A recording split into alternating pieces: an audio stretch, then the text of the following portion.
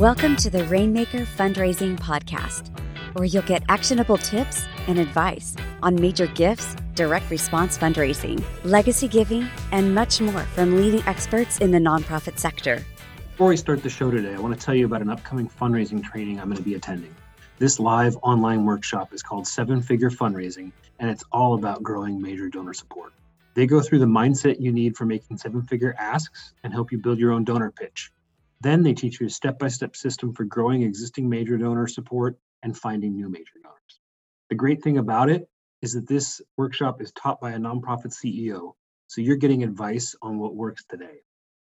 The live online workshop is for one afternoon a week for 3 weeks. It starts on February 16th, and you can register at 7figurefundraising.com.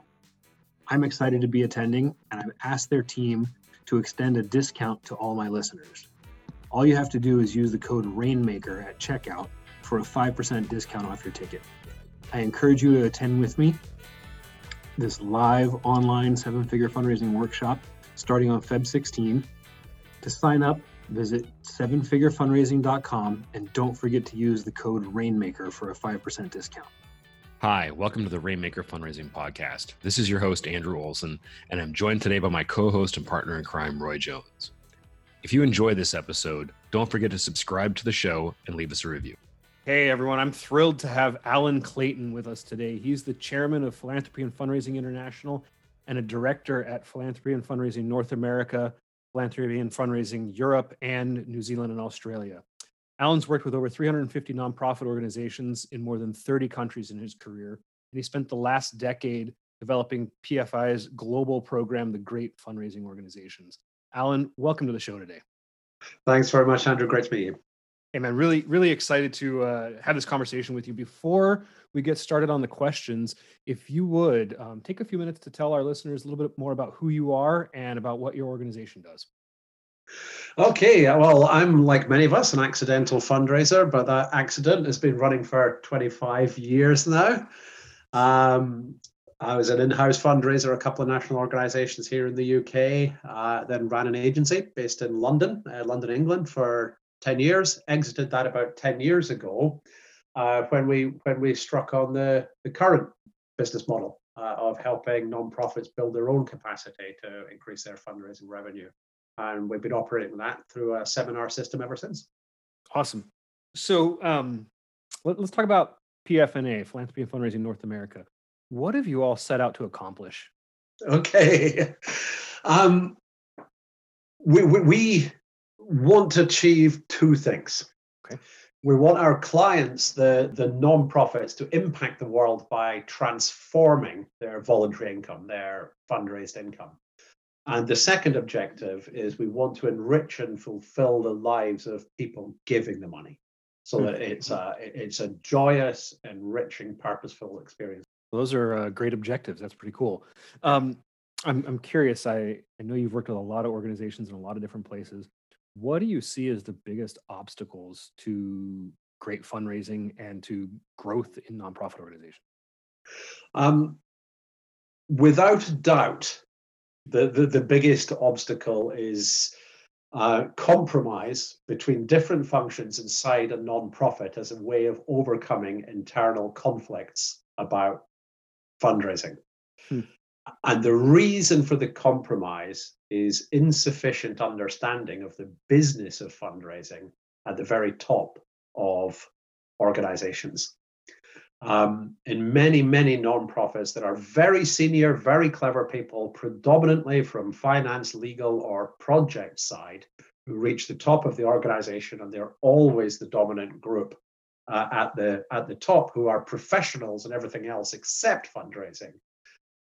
Except when it comes to fundraising, the professionals end up being governed by people that we rather jokingly refer to as aloof people, ALOOF. It's an acronym for amateurs with a lot of opinions on fundraising. I think I've met a lot of those people. Yeah. So people saying fundraising should work this way, but it doesn't. It works that way, but it should work this way.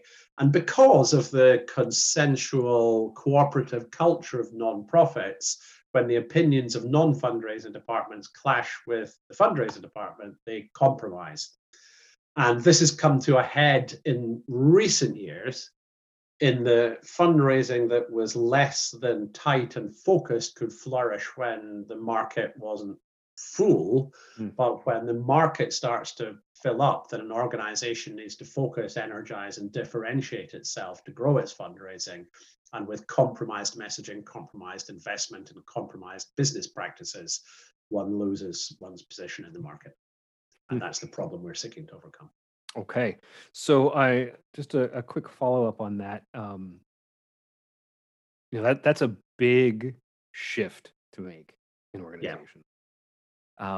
What are some of the most effective ways that you've found to help guide that conversation and bring an organization to the point where they're ready to even admit that they do that?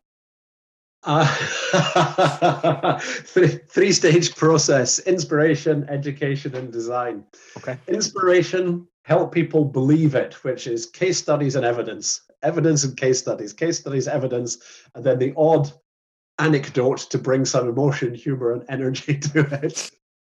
Once people start to believe it, then detailed education. And then the third one is design, which is creating great fundraising programs, but involving the leadership and all the other departments, so they don't only understand what fundraising is doing, but why they're doing every individual stage of it.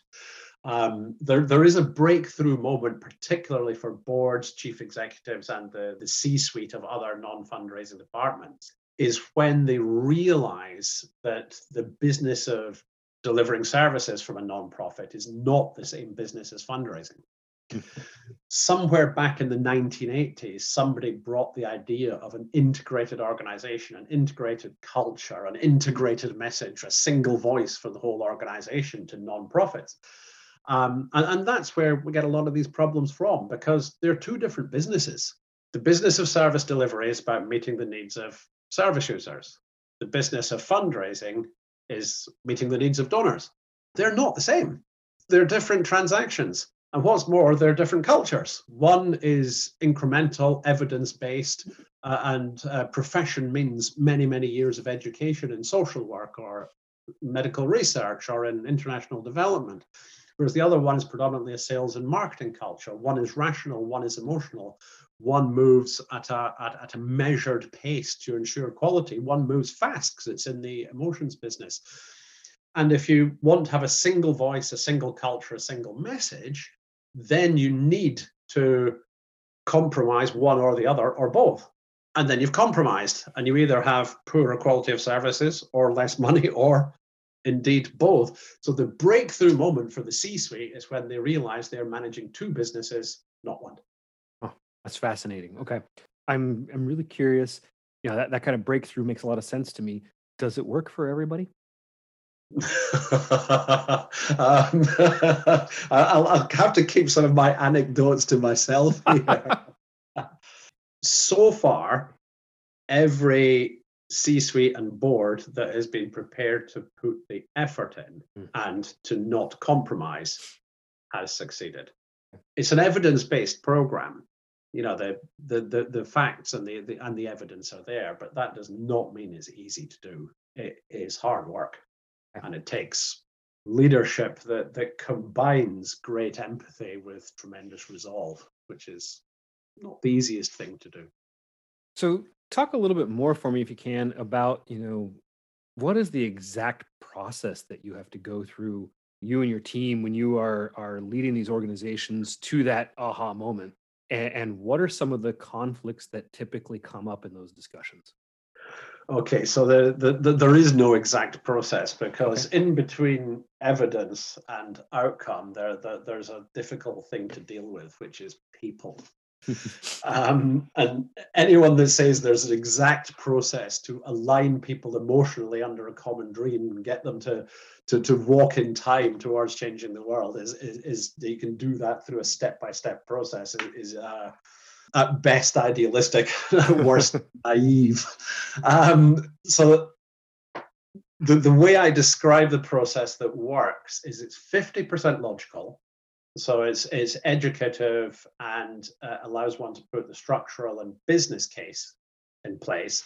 And it's 50% cultural, which means emotional, which means overcoming people's fears, overcoming their jealousies, let's be honest about it, and getting them lined up into different places. There are many conflicts that can pop up, but there are 3 structural conflicts about fundraising that exist and should exist in every fundraising organization on planet Earth. One is the cultural conflict between the fundraising function and all the other functions. The second is the investment conflict between fundraising and all the other functions. And the third one is the communications conflict between fundraising and all the other functions. They should exist because it's 2 different businesses. It's how those conflicts are managed. They should constructively work alongside each other rather than be an open conflict or resolved by compromise. Okay. So it's quite a leadership challenge. And those 3 conflicts exist in every fundraising organization I've ever seen. Yeah, I want to dig into one of those a little bit since you brought it up, the investment conflict, right? So I've been doing this work now for about 21 years, and I can't count the number of times I've had a CEO say to me, "Well, wait a minute, because every dollar I spend on fundraising is a dollar I'm going to rob from programs." Well, that is, of course, true in the short term. If you're talking about next week, that's true.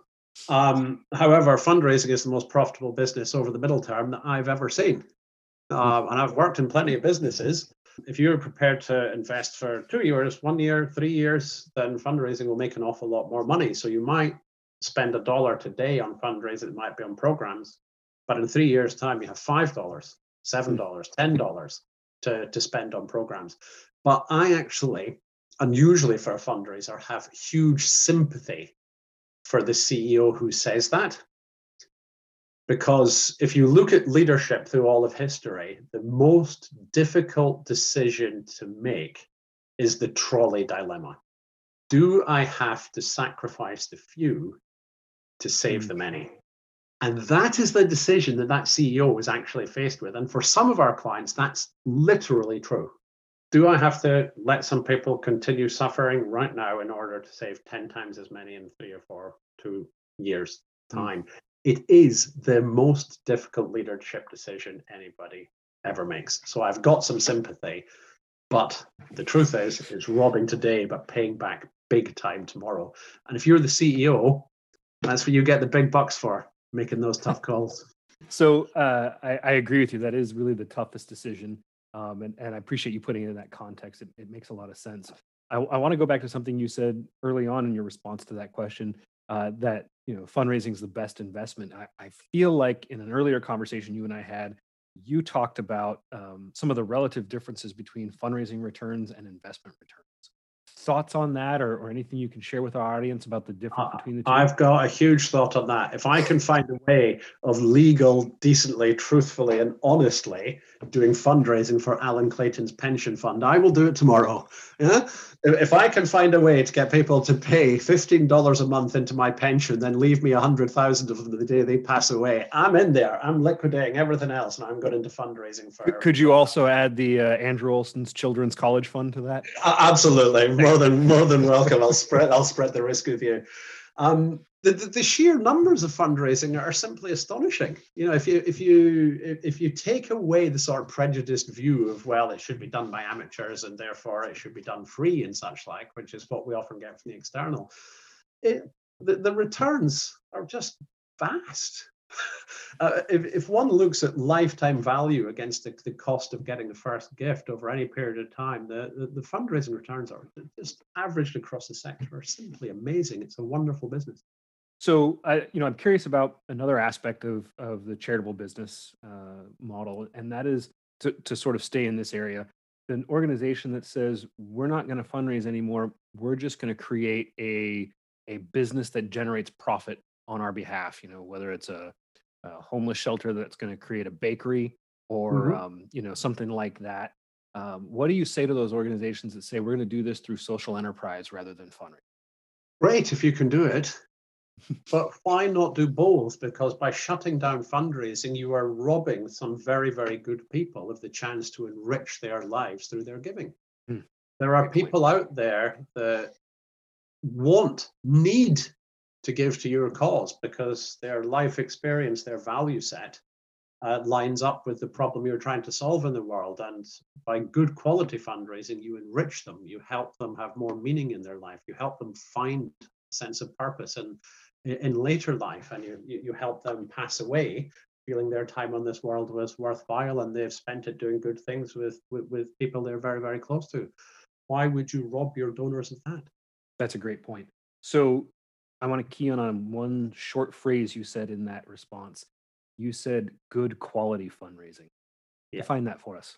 Fundraising with acceptable and optimized ratio of cost fee long-term income. Okay.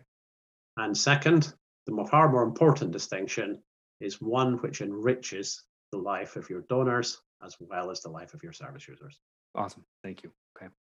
I'm curious in all the engagements that you've had with nonprofit organizations over the years and in doing this work, do you find that there are, a set of key decisions that all the successful organizations make that others don't?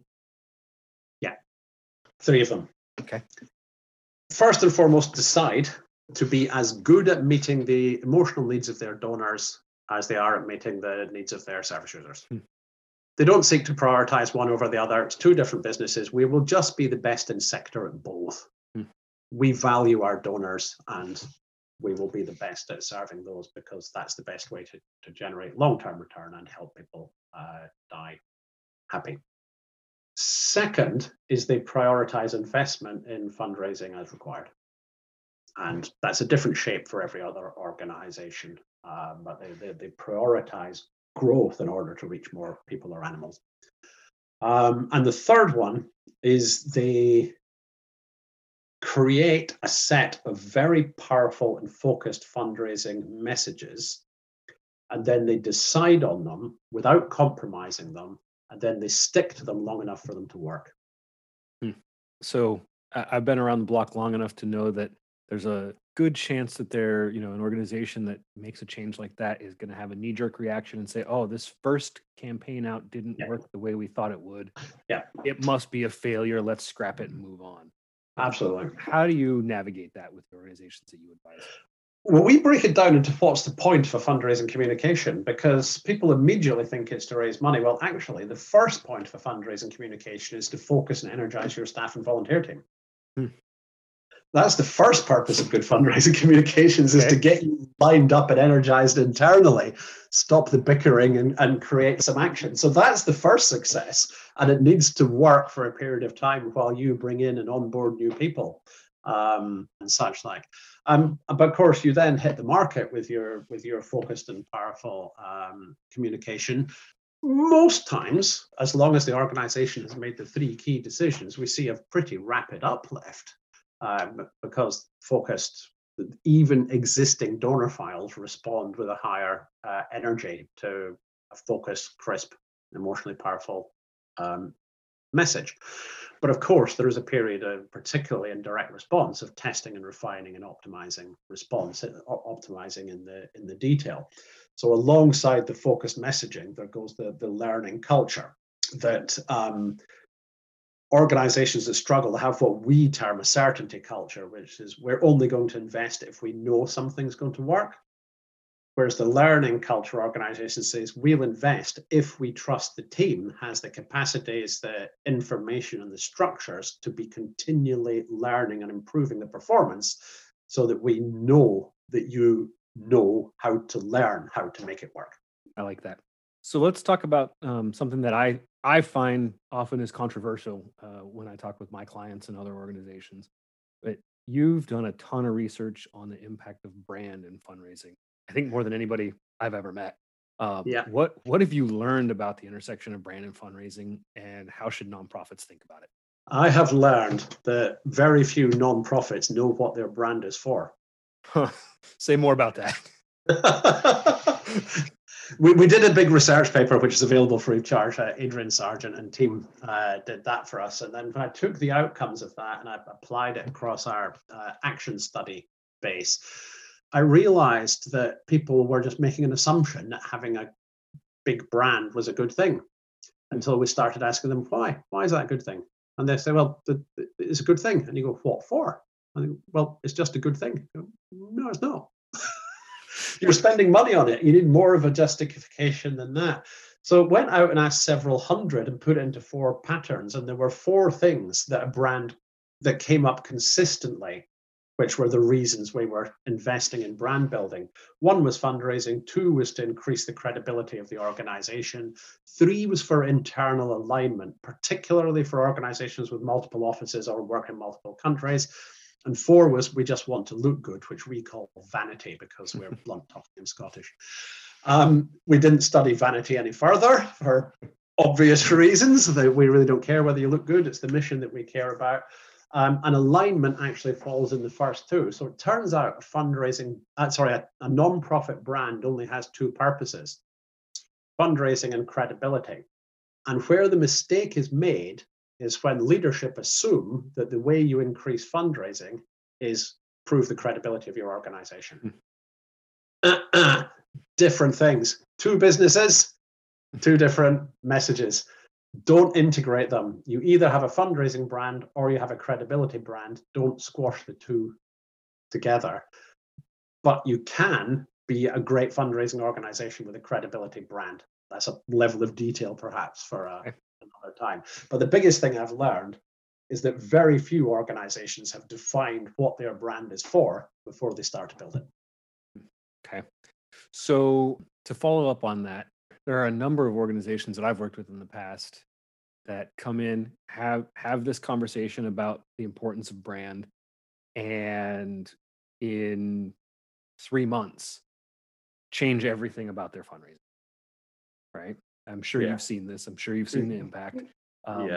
More often than not, maybe 100% of the time that I've seen, at least, it's detrimental to fundraising. Yeah. What is the kind of on the ground reality check? Shaking somebody by the shoulders. What does it look like to really convince an organization that that's a dangerous play and they need to think differently about it? How does that conversation play out in the discussions you have? In a complicated and sometimes contentious manner, if the truth must be told. It can go around in circles. There are many, many good reasons for building a large brand for an organization, but driving fundraising growth is not one of them. So we can show people the evidence for that, but you know as well as I do that when people have an emotionally embedded position, you can show them as much evidence as you want, and they hear what they want to hear. You can have many, many long discussions, but again, there's a penny drop moment which can take a long time to get to. But people don't give money to organizations. If you're giving money to an organization, you're giving donation to a budget line, to a structural deficit. And I'm not going to give money and a gift in my will so that somebody has an unrestricted surplus for the next 20 years. That's about as much use to me as a chocolate teapot. Why do I want to do that? That's no good. It's when they realize it's actually not about you. Yeah. It's about your mission. It's about your service users. Or in fact, it's about the service users you can't reach yet because you don't have enough money. So it's actually fundraising is about the people you don't help yet. So it's totally not about you. So the great fundraisers, they brand the problem, communicate to the donor what they can do about the problem, and get the organization the hell out of the way. That's brilliant. Okay. Yeah. I'm curious, in all the research you've done, have you been able to distill what the actual, how much brand actually impacts fundraising? And, how does that work? There's 2 answers to that question. Okay. Spending money on raising the brand awareness of an organization and its credibility has an effect on fundraising, which is 1/87th of the effect of direct fundraising expenditure. Wow. Okay. Yeah, slightly more than 1%. But on the flip side, having the right or wrong brand has a vast effect, immeasurable, on your ability to raise funds. So brand has a very important role in liberating fundraising to raise money and to get the rest of the organization behind it. That is extremely valuable. But raising awareness of how good we are at what we do is negligible. And it ends up with an internal culture, not of what can we do for our donors, but we are great, people should give us money. We're great, you should give us money. We're great, you're a bit stupid, so we'd like to educate you as to why you should give us some money. Which is kind of how it's gone in recent years. And that behavior has become so toxic, we've given it a name. We call it non-profit narcissism. Spend the money on getting the branding brilliant and be educated on what fundraising needs as well as the rest of the organization. But don't just shout about how great you are and expect the money to follow. If you want more service users, shout about how great you are. If you want to influence the government, shout how great you are. But for fundraising, you've actually got to say that you're not good enough yet. Because if you're really good and you're helping everybody, then you don't actually need any more money. So you could have 1,412 stories of successful outcomes for your product, and that's 1,412 reasons why you don't need any more money. It's the one you couldn't get to, it's the one you failed, or the one you ran out of budget for that is your fundraising case for support. It's an anti-brand. I'm left almost speechless.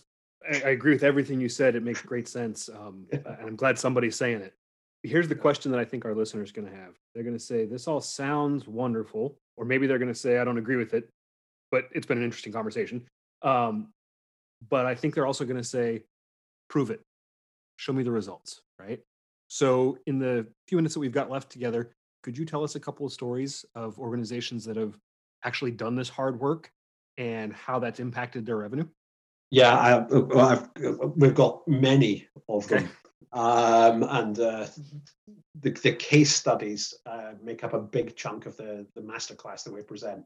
But let me think of 3 case studies off the top of my head, and of course they're spectacularly successful because the ones that come to mind are the ones with the biggest. Royal Flying Doctor Service in Australia had what was perceived as a branding problem, and that they don't fly so much now because they don't need to fly quite so much because they can do surgery with robots. They can solve the distance problem. And they flipped to a donor-centered brand, so meeting the needs of donors, and they increased their fundraised income from $9 million to $50 million in 4 years. Wow. It was just vast. The Royal National Lifeboat Institution, lifeboats here in the UK, 196 years of a great fundraising organization, then it started to drop off. Refocused around a fundraising, brand-led proposition, and had a year-on-year immediate return of 139% above their previous year. Wow. Like instant. That was truly spectacular. And most relevantly, in Baltimore, Maryland, Lutheran World Relief tightened up and relaunched with a refreshed brand strategy. It's a pretty new one, but they've seen a 40% uplift in revenue in the first 6 months. Wow, that's phenomenal. Yeah. So they're big numbers. Yeah. And it's not just the messaging and the graphic design that creates the income. It's the freeing up of all the internal debate because the focus has been decided. So therefore, the organization can move faster. The leadership see the organization move faster. So they're more trusting and speedier with investment decisions. Efficiency goes up because the wheel spinning compromise goes out. People start moving faster. People sell the message harder because they believe in it more. It's simpler for donors. So there's a whole lot of different effects that getting this right has. That's fascinating to me. Those results are exciting too. I appreciate you being here. This has been a great conversation. It's been really insightful. Tell me this: an organization that's listening right now that says, "I want to do that. We need to do that." How do they get plugged into what you're doing? 90% of our successful clients or people that we've taught, they start off by attending the Great Fundraising Masterclass, which runs over 4 days. And what goes on in that masterclass? The masterclass, there's myself plus a few of our other practitioner consultants. We go through, I think it's 9 modules. So it's about the behavior of a great fundraising organization. It's not technique. There's plenty of other educators for that. But first of all, how the fundraiser, then the leadership, can go about bringing focus energy to a renewed surge of fundraising growth, and then the specific activities underneath that. So it's not what they call behavioral science or anything. It's what the internal people, organizations did in order to drive their income. So the first thing they do is learn from the original academic research we did on this subject with Professor Sargent and team. And we then bring it to life with what we've measured across this enormous case study base of successes and failures to identify the specific behaviors. And what we do is we draw out the behaviors that are consistent to all rapid growth fundraising organizations. And we can directly compare them to behaviors of the ones that didn't have rapid fundraising growth. Then, of course, we use some fairly sophisticated techniques so people understand the behaviors, because behaviors are 50% logical and 50% emotional. So a checklist doesn't work. You have to do some practicing, you have to do some immersion, and most people have to do some believing of their own. So Alan, how does somebody who is excited about this and wants to attend the Great Fundraising Masterclass, how do they get signed up for that? What's that look like? Just go to www.philanthropyfundraising.com and the rest is easy. Awesome. Well, thank you again for being here. One other question. If someone wants to interact with you directly, has questions, wants to connect, what's the easiest way for that to happen? Go to the same website and come via Tina. Tina's the rep in just outside DC, and she'll hook us up. Awesome. Well, thank you again for being here. Really appreciate the conversation. Absolute pleasure. Thank you for joining us for this episode of the Rainmaker Fundraising Podcast. Please take a moment to rate this episode on iTunes or your favorite podcast platform. When you rate this episode, it will help more nonprofit leaders just like you to help find us and get the information that they need to raise more funds for their organization. Thanks again for listening today.